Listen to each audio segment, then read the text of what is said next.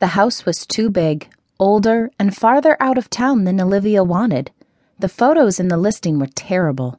There were only a couple of them to begin with, and they didn't do much to show the character of the house or its condition. But still, something about it spoke to her. It had a porch and a fireplace. It had promise. Olivia asked her realtor to schedule a showing. The whole house hunting process had proven beyond frustrating. Everyone had warned her about the Ithaca market, and, unfortunately, everyone was right. She'd been at it for 4 months, and every house she'd seen was either completely generic or full of once trendy add-ons. No personality, or the kind of personality you try to avoid at parties. The rest were either dilapidated college student rental properties or completely out of her price range. Except for this one. Definitely worn, but it seemed sturdy, reliable. It reminded her of a favorite sweater, frayed but comfortable, or the copy of The Optimist's Daughter that she'd toted around since high school. When they pulled into the driveway, Olivia felt a flutter in her chest. Set back from the road, it was a farmhouse that didn't have any farm left to it. It had what appeared to be an overgrown vegetable garden and a small barn that had been half-heartedly converted into a garage. The white paint was peeling, and one of the dark green shutters hung at a precarious angle. A wide porch spanned the front and wrapped all the way around the side of the house. Sure, it was roped off with yellow caution tape, but that didn't stop her from imagining a big swing and a pair of rocking chairs, or what it would be like to sip a glass of wine and watch the sun set into the rolling hills. It was the kind of house she dreamed about as a little girl. Scott, her realtor, led her around to the back door because, according to the note in the listing, the porch was in danger of collapsing.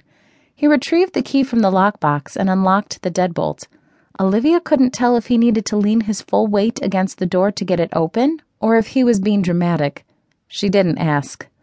They stepped into the kitchen.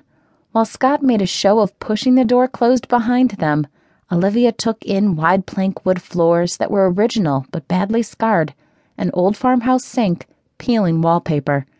She looked past the dated appliances and dingy cabinets and envisioned a wrought iron pot rack hanging over a huge island and tulle curtains on the windows. She loved it. This, he made a circle with his finger to indicate their surroundings, is not what we discussed. Had it been anyone but Scott, with his hipster glasses and silver hair, she might have taken offense. Because it was Scott, Olivia hung her head and sighed. I know. Scott dug around in his messenger bag and pulled out a spiral notepad. Let's see. I have my notes right here. Not too big, low maintenance, 20 minutes or less to campus. Honey, you're not even 1 for 3. But the others are also bowl or rain. Olivia drew out the last word to a solid 4 syllables, allowing herself to sound extra whiny. Scott tisked. When it comes to houses, boring is shorthand for reliable, undemanding, and easy. But yes, I agree. Clearly, you've seen my house. Olivia smiled. In the 2 years she'd lived in Ithaca, she'd spent quite a lot of time at the house Scott shared with his partner Dan, a linguistics professor whose office was down the hall from hers. The gorgeous old craftsman sat on the prettiest street in the Fall Creek neighborhood. The couple had spent 6 years on the renovations and joked that they still weren't done. I want you to be happy. Scott put his hands on his hips. But with great character comes great responsibility.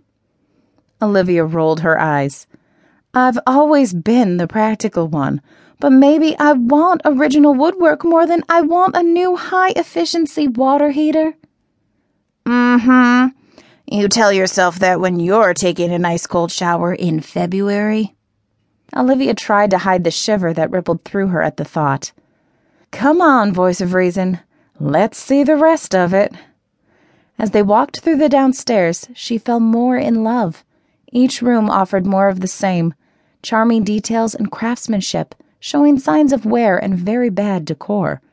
The living room boasted a large brick fireplace and garishly mauve walls, while the powder room felt like a bad beach vacation. Upstairs, the only full bathroom was home to an antique clawfoot tub and seafoam green tile.